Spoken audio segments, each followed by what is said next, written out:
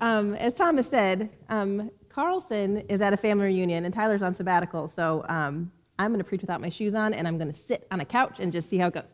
So I know, just really, gonna do what we want and see how it is. So I'm having tea. If you would like to have some tea, you might have to pretend at this point because it might be too late. Okay, so we're in the middle of a series called About One Another. So what we're doing is we're looking at all of these verses that talk about one another in Scripture. And so when we first started this series, Carlson printed out every verse in the New Testament that had one another in it. So we read through them, and there's obviously some strong repetitions in there, like love one another, for example. There's another one that happened a lot, which is greet one another with a holy kiss. And I just think before we talk about what we're really going to talk about, we're going to talk about it. Because it happens 5 times. It says greet one another with a holy kiss. Now, I do not think that this means that we should go around kissing each other without permission, lest we all go to jail. But I do think that it means that we should maybe think about how we greet one another. That what does it mean to greet one another in a holy way? Because in New Testament times, they would do I think of it as French. I don't know if that's true, where you when you kiss someone's cheek or you kind of do the floating kiss next to their face. That would have been more normal in New Testament times. And it communicated, you are important to me, you are precious to me. It also communicated equality, that I'm not any better than you, that we are the same. So it was a very common greeting then. So what's interesting about the fact that this gets written in the New Testament 5 times is that he says, greet one another with a holy kiss. So you take this very common greeting and you invite God into it. And you say that this matters. And in this moment that I am greeting you in a way that I'm inviting God into my greeting of you. And how God feels about you matters. And I want to communicate that to you in how I greet you. So when we're talking about in this community that we are committed to community and connection and being with one another, could we just say that maybe that means more than just we just had coffee? Is that really fellowship? Or is fellowship something more intentional than that? And is it more than just going hey, how are you? Well, I'm fine. Are we really walking with one another? And when we greet each other, do we greet each other with God's heart in mind? That you go, this is how this is God's heart and how he feels about you. I just read this book, and this lady said she would call her mentor, and every time she called her mentor would say, oh, dearest, I'm so glad it's you. And she said every time, for 20 years, every time the lady picked up the phone, she said, oh, dearest, I'm so glad it's you. And I wonder was the mentor trying to say, this is how God feels about you? When we pray, when we pick up that phone in prayer, is that what God is saying to us? He's oh, dearest, I'm so glad it's you. Right? Have you ever been greeted by John Abels in the lobby? Okay, it might just be me. I think I might be John Abel's favorite. I'll just go ahead and say it. But this man in the Hawaiian shirt, as he always is in a Hawaiian shirt, when he sees me, he greets me with this hi, how are you? And he usually has something funny to say to me. He always cheers me up. He looks in my eyes and makes me feel like I matter to him. There is something holy about that. And if I only just sat around and thought, does God feel about me the way that John Abels feels about me? Is he that happy to see me? One time I was gone for a couple weeks, he ran across the lot. He was trotting over, hey. I was wow. So I don't know if he feels that way about all of you, but me, I think he's pretty in. But I'm there's something holy about that. And if I could go, maybe it's not. Maybe John carries a little bit of God's heart for me. Could God have sent John into my life or into the body of this church to remind us how he feels about us when we show up? But there's something holy about that. Or Marnie Harris, when you see me, she sometimes kisses my head. And I'm oh, it just, apparently I'm precious to you and you care for me. There's something holy about that. So I just want to say, if the New Testament's going to say this a bunch of times, maybe we should pay a little bit of attention to how we greet one another. And are we intentional in that in a way that says, you are holy to God, and therefore I'm going to communicate with you in a way that communicates that holiness.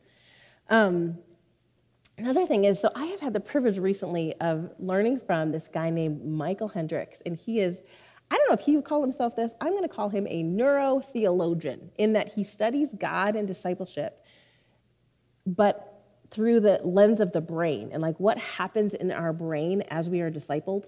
Fascinating. Maybe later I'll teach you everything he taught me, if you want to know. Anyways, he introduced me to this new idea of joy, this new definition of joy. What joy is neurologically, it is the feeling that happens inside of you when you see someone else who's happy to see you.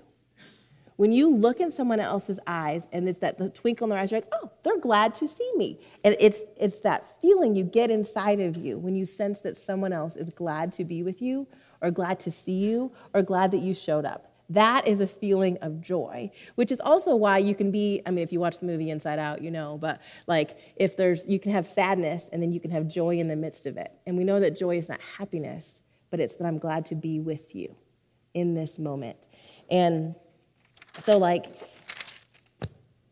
what's interesting is that it's always relational. Joy is always relational, and it happens eyeball to eyeball and face to face. That is how joy relationally is passed from person to person. And interestingly, it doesn't work through a computer screen. Surprise!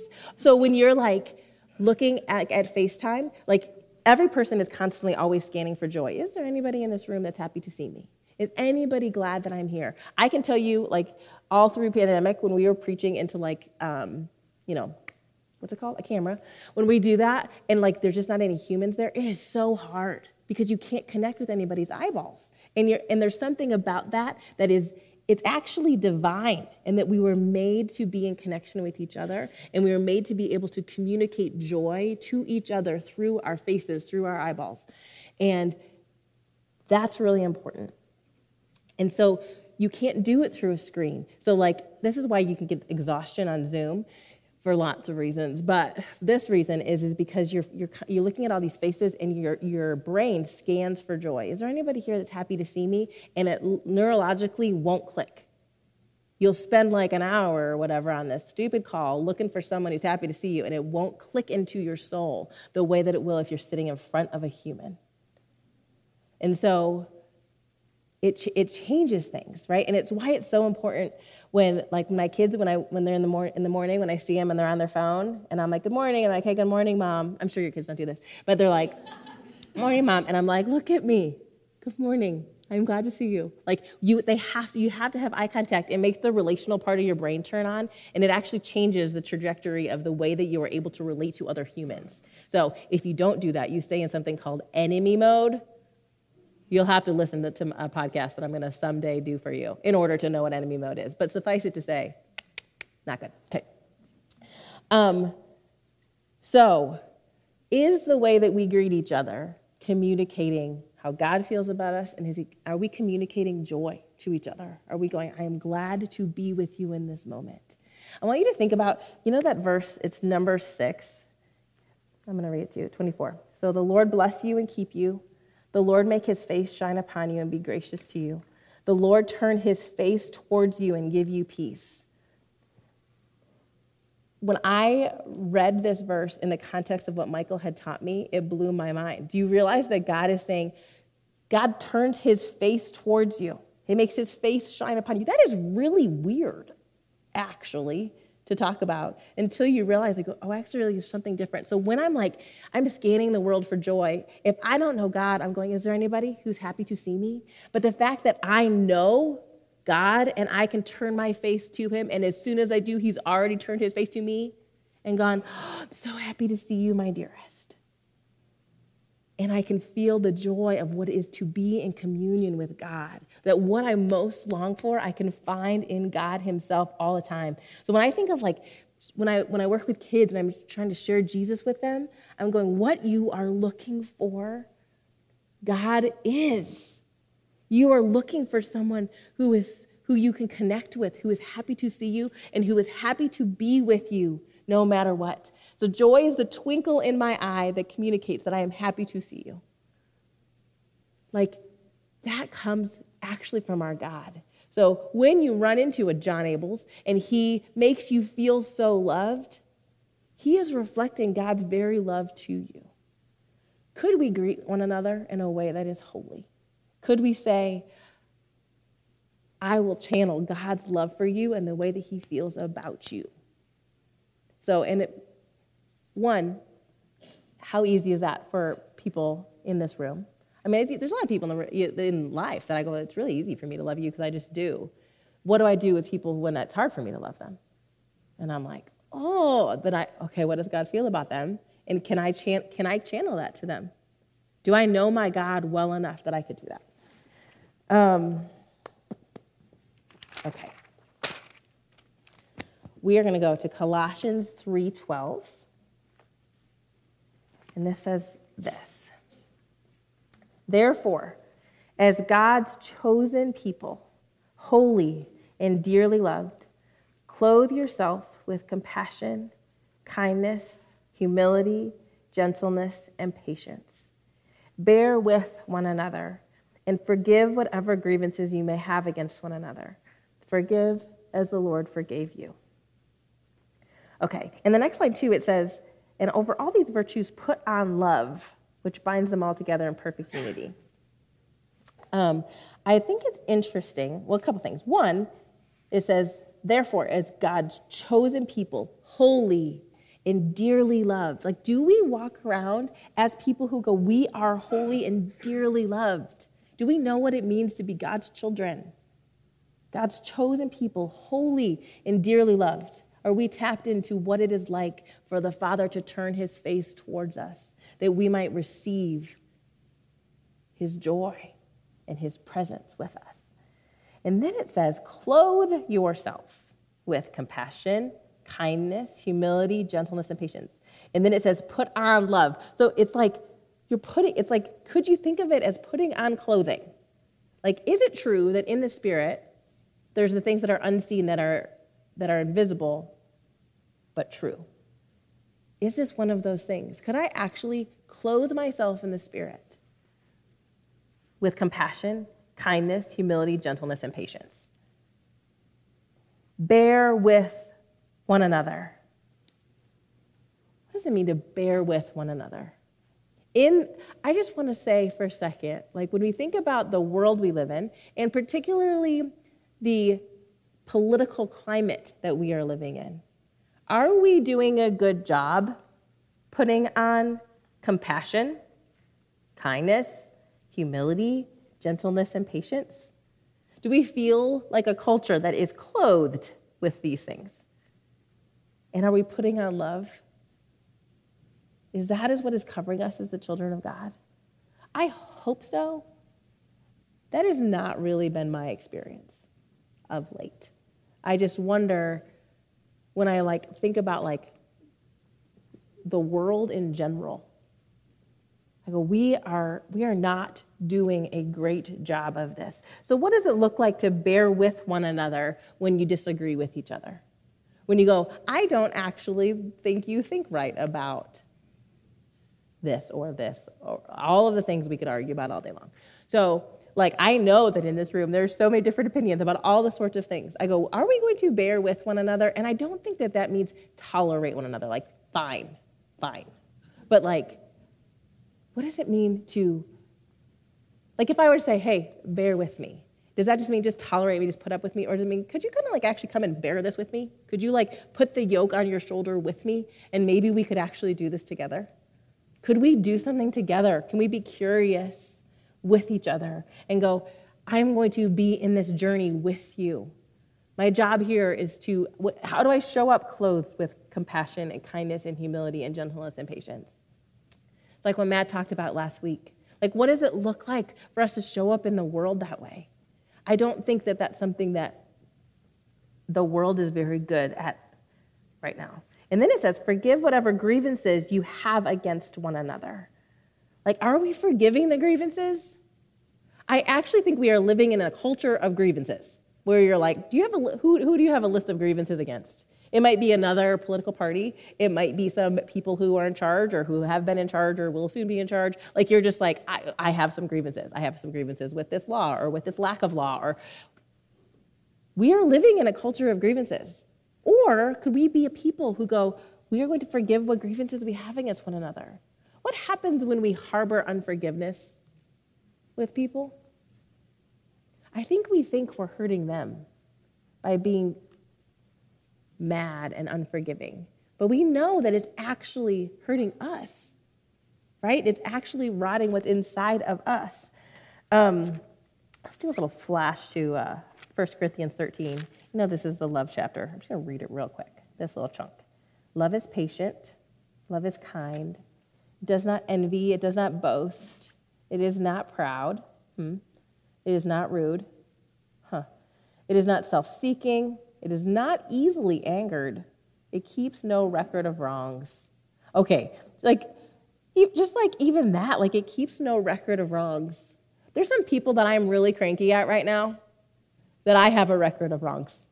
Not my husband. I don't think I have. Currently, I don't think I have a list. Sometimes I do, but I don't think right now. But like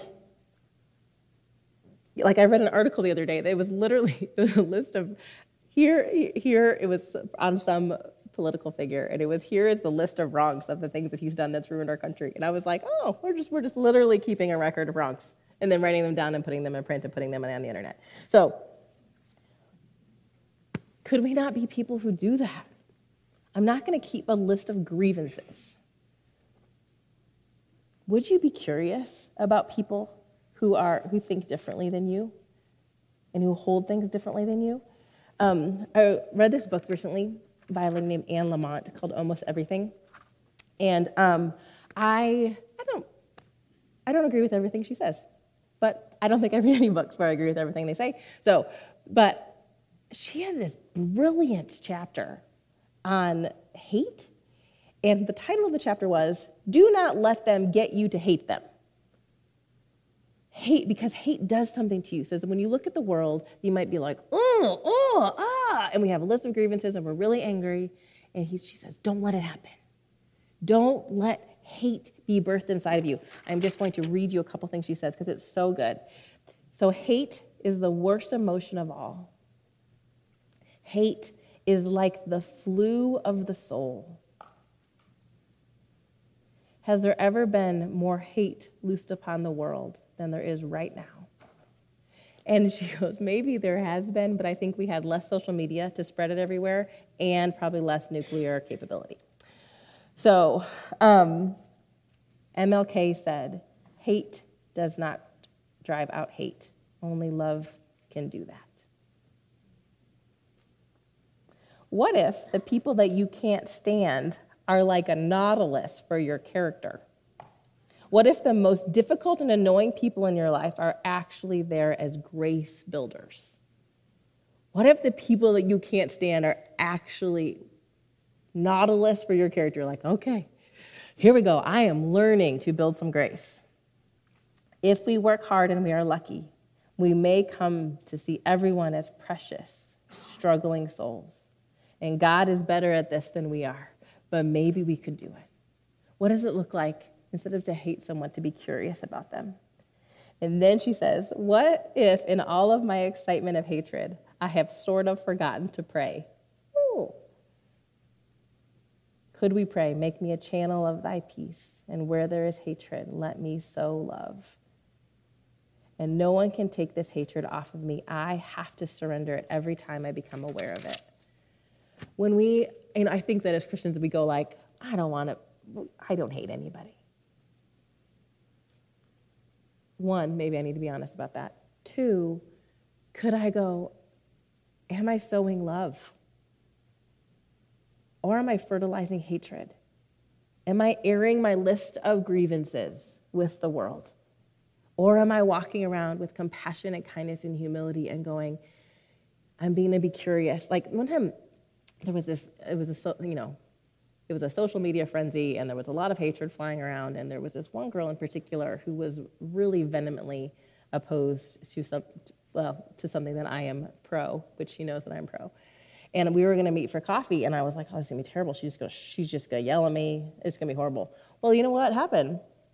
I sat with her, and we looked at each other's eyeballs, and we both were like, I love you, and I want to understand you, and tell me what you can see that I can't see, because I have such a limited perspective. And it's good when we can look at each other and see in each other's eyes. It's the joy that goes like, I don't agree with you. I also I love you, and I see you. Sometimes I think we caricature the other side of an argument into something that is like larger than life, and we forget that those people are humans.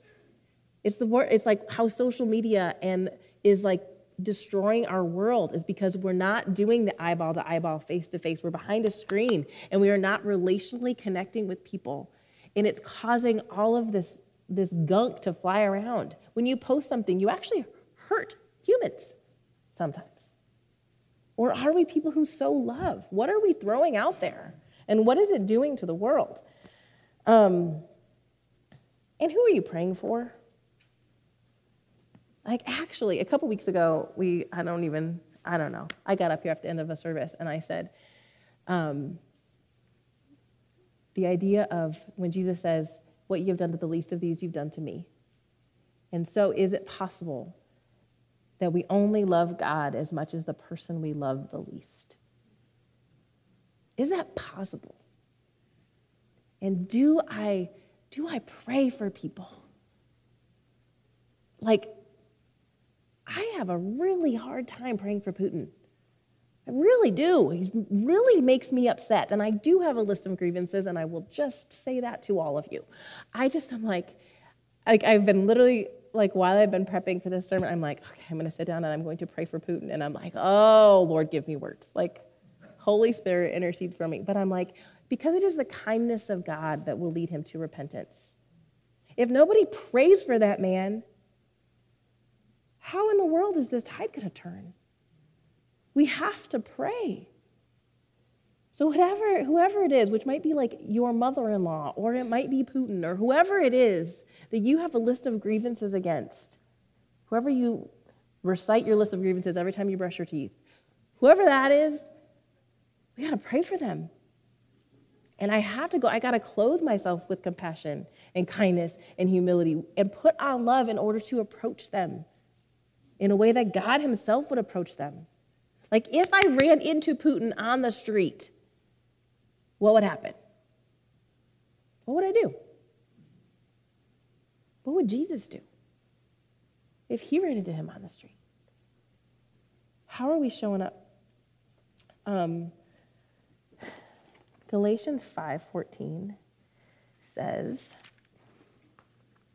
I'm just going to read it off there, okay? It says this: love your neighbor as yourself. If you keep on biting and devouring one another, watch out or you will be destroyed by one another. Is that true or isn't it? If in this country we continue to bite and devour one another, will we be destroyed by one another? When Jesus says a house divided against itself cannot stand, is that true? What is happening in our country? And who are we going to be in the midst of that? If we are going to say that children of God respond differently, are we responding differently? Are you responding differently? Am I responding differently? Watch out or you will be destroyed by one another. A couple years ago, two years ago, over Memorial Day weekend, George Floyd died. If you remember right, this was May of 2020. I don't know if you remember what happened in March of 2020, but the world shut down, and we all sat in our living rooms for a while, right? And then George Floyd died. And our family was in Texas at the time, at a lake, and we had heard about what happened. We're like, oh my goodness, and social media and all this stuff is happening. And I went to bed that night, and I woke up the next morning, and I was slotted to preach in 2 weeks, which just felt like, feels like a big deal all of a sudden. So I fell asleep that night, and I woke up the next morning, and it was like God had dropped something. And I was like, I literally rolled over, and I was like, I need a pen now. Like, I need a pen and paper now. And I rummaged through this drawer of this people whose house we were staying at, and I found paper, and I just started to write. I went and sat by the lake, and I wrote for 2 hours just to get out what the Lord had dropped into me. And then he said, I want you to preach that. And I was like, well, upside is my sermon is written. Downside was I was like, that's kind of intense. And it was, maybe if you're not a preacher, maybe this doesn't make any sense to you, but sometimes when you speak or teach or whatever, it's like you feel like God gives you something, and the best way I know how to describe it is it feels like I'm pregnant.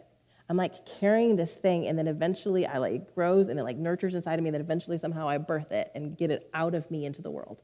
And sometimes that is a really pleasant process, like some pregnancies, and sometimes it's like torture, like others. And this felt like a fire baby. I was like, oh, and it was just, if it's like what it feels like for the baby to kick your spleen, like that's what was happening inside of me with this sermon.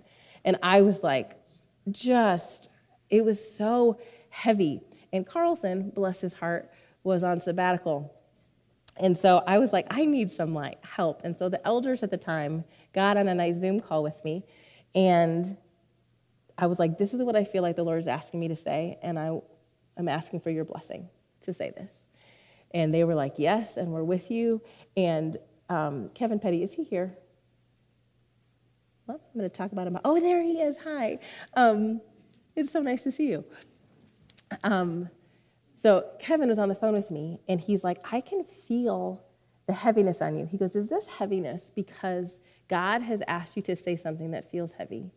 Or is this because you are a white woman who is being asked to speak something into this cultural moment?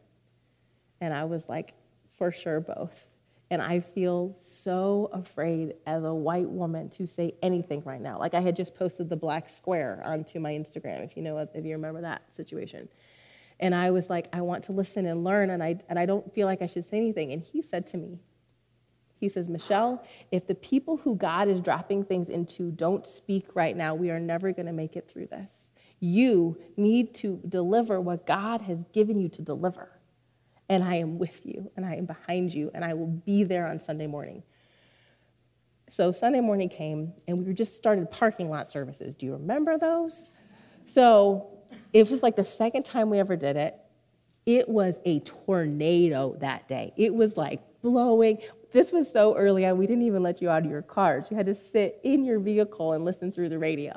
So I literally was preaching to headlights. It was the weirdest situation. Talk about lack of eyeballs. And then I asked you guys if you wanted to say amen or something, that you'd honk or throw my hand out the window. It was the weirdest situation. Anyway, that morning I was feeling the fire baby. So what? And then it's like a tornado. It's so windy. My notes are blowing everywhere. And Paul had to come up in the middle and give me a hair tie because my hair had turned. It was just, I couldn't read. My Bible pages kept flipping. Anyway, it was horrible. Anyway, but before I went on stage, Kevin and his daughter came and prayed for me. And they looked in my face and they said, we are with you and we want you to do this. And it was them being with me that made me feel like I could go and say what I needed to say. And this is what I preached. This is what God said 2 years ago, that he wanted us as believers to know that if we don't figure out how to love each other and listen to each other and actually be neighbors, that we will be destroyed by one another. So Bobby just pulled it out of the archives, and it's actually on our church podcast right now.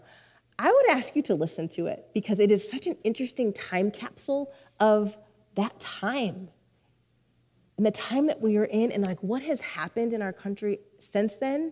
And as horrible as that moment felt and how divisive and angry our country felt, I don't know that we've done a very good job from this moment to that one. When we look at what has happened, I go, are we loving each other? It's one thing, I go, what are we doing here in this building and in Boulder County? What are we doing in the world, in America? Are we living in a way that looks like our Father? Are we living in a way of love? I mean, think of what has happened in our country in the last 2 years. And I don't know what else to tell you except that 2 years ago, how that felt in my heart of what God was calling us to. And then when I just recently re-listened to it, I was like, did we miss it? Or are we doing it? Or what do you want us to do now? Like, we need to seek the face of God and go, what do you want us to do now? Because the cultural moment keeps turning up speed and keeps changing and keeps morphing. And we have to be people who go, God, what do you want us to do? What do you want us to do now? And what does it look like for us to move towards our neighbors, to love our enemies, to pray for those who persecute us? What does it look like? How did Jesus do that while hanging on the cross? And are we any good at it? And what God called us to 2 years ago, are we doing it? And are we living in it? Or are we still stuck in some muck? What do we need to repent of? How do we go about clothing ourselves in kindness and compassion and humility and gentleness and love? And when the world looks at the face of believers in Jesus, do they see joy? Do they see that we are glad to be with them, even if we disagree, all of the things? Who are we in the world? And are we reflecting the face of God to the world? So, if you would, I would encourage you to listen to that podcast. I would love to hear your thoughts as you kind of look back, not just at the sermon that I gave, but at and there's a place on the website where you can comment and we can have some conversation. I think it's good for us to talk about where we have been as a nation the last 2 years, where we have been as a capital C church the last 2 years, and how are we showing up? And are we showing up the way that God would call us to show up? So when we're in a series like one another, what are we showing up in a way that how we treat one another really, really matters? How we show up in the world really, really matters. So could we be people who look in the face of God, that he would reflect his withness toward us, and that we could be in that moment, and then that we could shine that to the world? Is that possible? And so I just invite you to that. Hey, worship team, if you want to come, you could come. To wrap up, Romans 12:18 says, as far as it concerns you, be at peace with all men. As far as it concerns you, be at peace with everybody. If you read that, that's actually a command. It's not like a suggestion. You are to be at peace with all men and women. You are to be at peace with one another. Are you? And in this day and age, it includes the people who you've never met face to face, like political figures. But because we have the list of grievances, we have all the thoughts, we have all the feelings, and we have to go, God, I gotta give this to you. And then we gotta go, God, what do you want? How do you want me to live in this world? Most of it is that he wants us to live as a reflection of him and his love in this place. So let's pray. Maybe turn up your hands if you're willing to. Lord, would you clothe us today? Would you put your love on us? Would you put your compassion and your kindness and your humility and your gentleness on us? Would you teach us how to intersect with the world that we live in? Would you convict us of the places where we bite and devour one another and are destroying one another? Would you convict us of the places we forget to pray?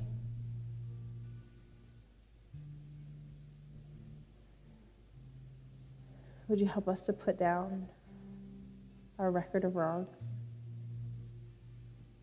and leave them at the foot of your cross. Lord, would you help us not to decide who gets to come to your table and who doesn't? Would you help us to leave the decisions that belong to you with you? And would you give us wisdom to know how to live in these times, both in this building and in Boulder County and in America and in the world we live in? God, we need your help. We cannot do this without you. We are to need divine revelation to show us how to do this. So, Lord, help. Lead us forward and show us how. And may we be people who know how to let your face shine upon us. That you would be with us and that we would experience you with us. And the way that you greet us would be the way that we would greet the world. Help and have mercy. Lead us forward in Jesus' name. Amen.